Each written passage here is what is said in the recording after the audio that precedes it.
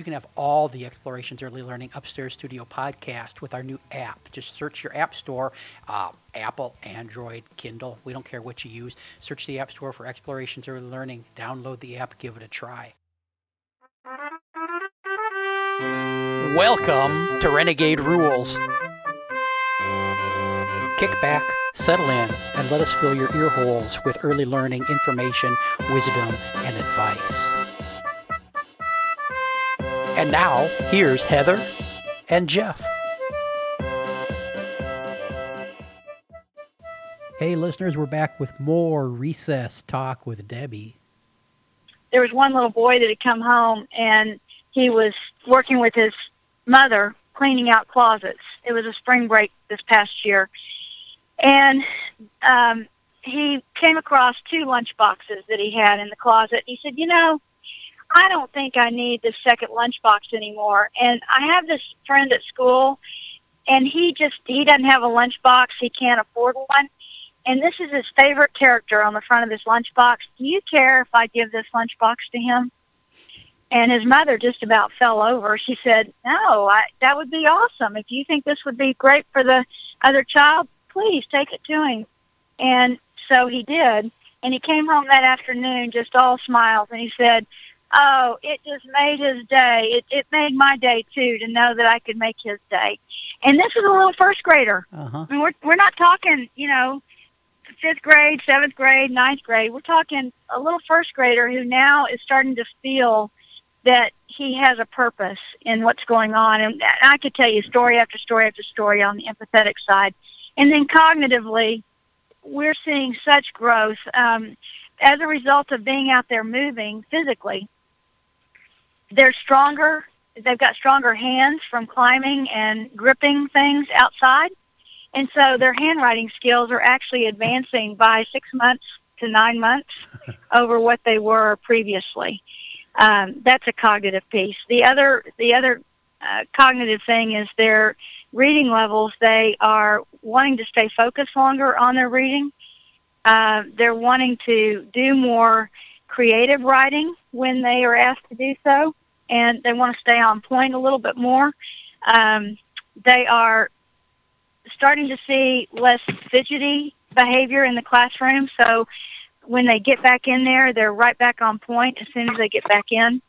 So all these things are changing. The academic side, we don't have a test that goes across everybody yet, but the reports that we're getting from the grade levels for their individual tests in different districts and different states is that they're still doing good work score-wise. They're not dropping in scores at all, and in fact, they're becoming I think there's been like a 20% rise in the 2 years we've been out there in their above reading level versus in reading level and below reading level. So those things are all changing in 1 to 2 years' time already. Wow. Well. So were you surprised by any of this? I mean, you'd seen it in Finland, you studied it, you expected to see good results, but is it even more than you expected? I would say this is such a surreal place for me right now. Let me just say that first, is that I feel like the orchestra leader with a bunch of instruments, and that I've written a piece of music that I'm now seeing it played in a small area, but I'm getting to see the music played. And as much as I believed in it and I knew it could happen, there are a lot of little things that have to take place in order for the project to really work effectively. And my goal every year is for the grade level that has been introduced to this to be a model grade level by the end of the year. That's a steep goal to have, but we've been able to achieve it, and it's because we demand if somebody's going to be part of the project, they have to go through 3 full-day trainings with us in the spring before they launch in the fall. And those 3 full-day trainings are really, really, really important to changing the culture, shifting that mindset, and getting teachers and administrators ready to do a project that, let me just tell you, at first is like September, I'm always talking them off the ledge after they start the project. But by October, November, they're starting to settle in. And right now, if you were to talk to teachers, you're going to see that the kids have really settled into this routine. In fact, they look forward to it. So from my perspective, yeah, it has been everything that I dreamed it would be. But at the same time, did I think it would happen this fast? No. That's got to feel great. I got a question for you, Debbie. This is something I'm always interested in. What was the tipping point that made you willing to take this on? Because, look, there are all kinds of people that think, yeah, should have more recess.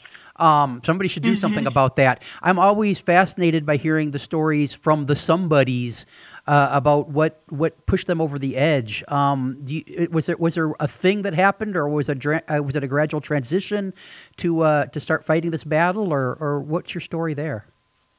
Gosh, that's a great question, and one that I think just goes to my personality. But I, as many people do, I view what I do in my whole career as chapters.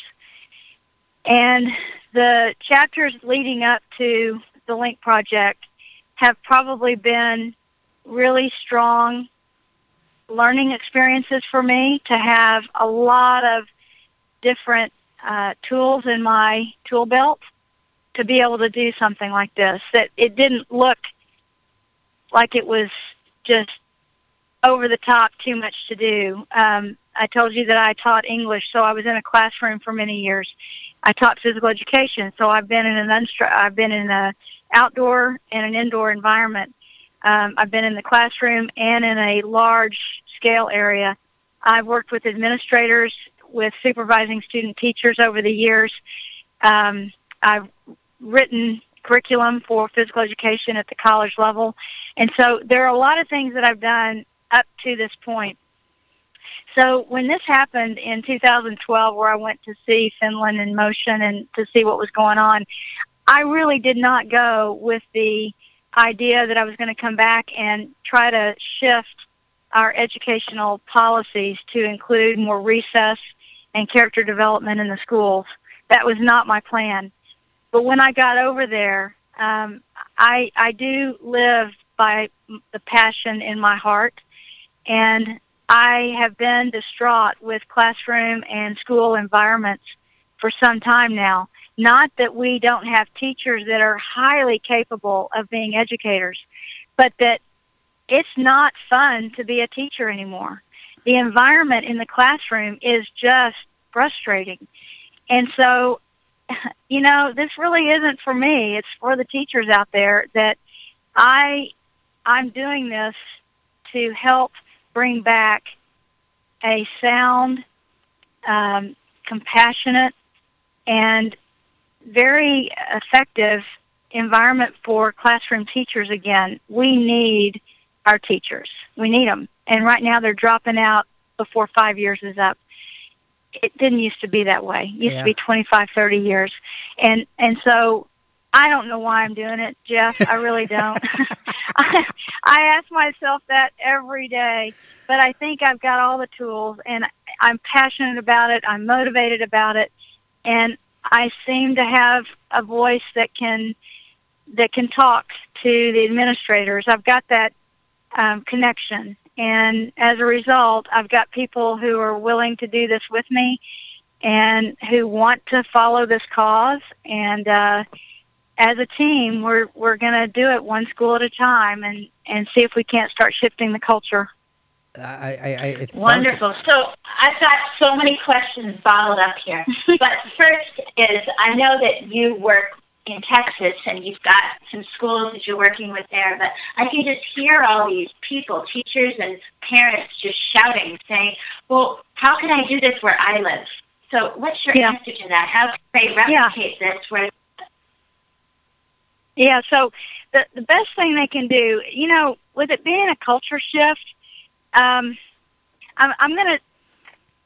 don't like to talk negatively, so I'm not going to say it's negative. I'm just going to say these are issues that schools have to address.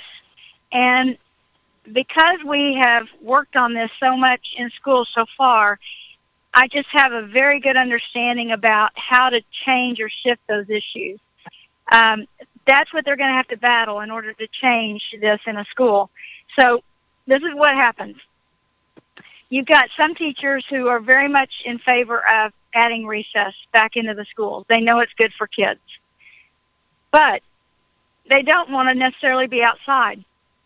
They haven't been outside for many, many years. If you go to any school across the country, you will see most schools have gone indoors for most of the day. They try to do everything indoors, including physical education, which is a real shame. The outdoors is the most important part of our learning experience as kids. And so when you have teachers who have been conditioned to indoors, you have kids who have been conditioned to indoors, and you have administrators who have been conditioned indoors, it's hard to go outside for 4 times a day at 15 minutes each when the weather conditions are not perfect. As much as people talk about wanting it, doing it is a whole different ballgame. And to have a whole school of grade level K, grade level 1, then add grade 2, say, I'm committed to doing this 4 times a day, now you've got to have a schedule shift. You've got to have administrators who believe in it just like the teachers. You've got to have parents who are on board. I mean, there's so much culturally that has to change. And so the way I'm talking, it sounds like, my gosh, you're going uphill with no shoes on in snow. You know, you've heard it. How do we do this? Well, it takes the training. The training piece is the critical piece to making a change like this in any school. So this is what I tell people. You got to find a school that really wants it, that the administrator says, I'm on board with this kind of change. And then you need to make sure that the administrator contacts us about talking to the school district personnel, whether it be the superintendent, the associate superintendent, whoever is that next person who would make a decision to try to do something like this. And then get trained. Have us come up and train wherever it is to implement a program like this. We know that the program works K through 2. We already know that. And so we can start rolling it out in schools across the nation. We don't have to do it from a project research perspective in other schools. Do we want to have project schools in other states? Sure, because we want to make sure that it rolls out equally as effective in other states as it has in Texas and Oklahoma. But at the same time, we know that this is working across kids in many different situations, so we have no doubt that it won't work, that it would work in other states as well. But that's how they need to get it started. But they need to understand that timing is everything. Mm-hmm. So basically, you travel. Somebody mentioned they can contact Link, and they can actually get your team to come and do this training, even if they live somewhere that's not Texas. Absolutely. Yep. And so this is a national training program. I want all of you who are listening to this to plug up her email and phone lines so that you get this in your school. Yes, absolutely, because we will do what we can to make sure that we can, if a school wants this in any state, we will help that happen. Right. You see, I think what you're providing is that missing link that none of us knew we needed, because there's so many people, whether it's teachers or principals or families, who are begging for more recess but don't know how to go about it. And there's this huge frustration. And of course, the kids are frustrated too, and that's way of learning is diminishing. But unless you have someone who can help put all those pieces together and make it happen on an administrative level and on a cultural level, it can seem too overwhelming for folks. So that's what you're providing, is this link, as you say. Yes, that's exactly right. We have to understand that. And this happens. I mean, we've had it happen even in the school that we're in. A principal leaves. We just got started and a principal leaves. Or you have 4 or 5 new teachers come in, that 4 or 5 teachers leave. Maybe somebody goes out on pregnancy. Somebody else moves to another state. These things happen. If you don't make a cultural shift and really make this part of a bigger picture than just a school, it'll go right back to where it was. this is something that will not change unless the culture changes. Hey, Debbie, you've talked. I love the talk about culture shift, culture change. What kind of parent involvement do you have in this process? Because I'm sure this has got to be a shock for them too. It really is when we start talking weather guidelines. Because, in Texas, we don't get real cold here, but when we do, it's like, oh my gosh, stop everything, right? And so when you tell them that the new temperature is going to be 13 degrees Fahrenheit to 104 degrees Fahrenheit, parents get a little, oh, well, I wanted recess, but really 13 and 104? I mean, there are a lot of educational things that have to happen. So we stay very involved. Even after our 3 days of training, we don't go away. I mean, you think, oh, we just go in for 3 days and then we're done. No, we do monthly trainings with our teachers after school and administrators starting the school year, September, October, November, and then we come back and do the end of January, February, and then usually one in April and one in May. And so we do these after-school trainings with them to just stay involved in this culture shift because as well as I do, change doesn't happen with one training or two trainings or three trainings. I mean, I know I'm going on a soapbox, but it's just like January 1st. We have New Year's resolutions. Everybody's in the gym for about 3 months, and then all of a sudden nobody's there anymore, and the gyms are getting all the money for the membership, but they're not there. And it's because change is bigger than 3 months. It's year after year after year of routine. And when you get in a routine and you finally, this becomes what you do, then you've got a culture change.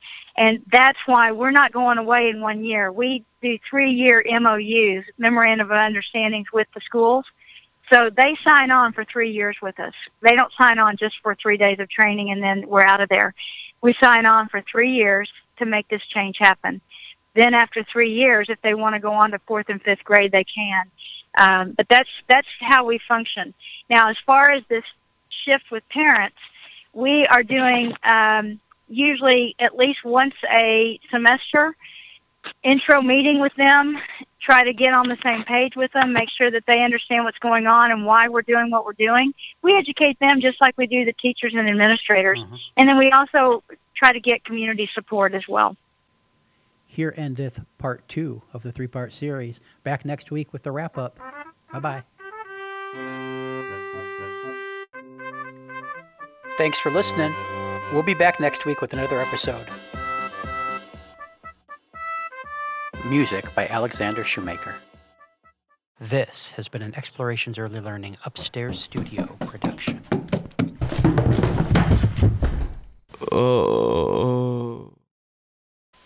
Hey, you want to support all the Upstairs Studio podcasts? It's as simple as this. Use our Amazon link when you shop Amazon. We get a small percentage of what you spend. You don't pay any extra. You get your stuff from Amazon. Everybody wins. Where do you find the link? Well, it's on the Explorations Early Learning app. You can find it on the Explorations Early Learning website. And if you don't find it in those places, just get a hold of Jeff on Facebook or via email, and he'll hand deliver it to your inbox. Thanks for your support. Bye-bye.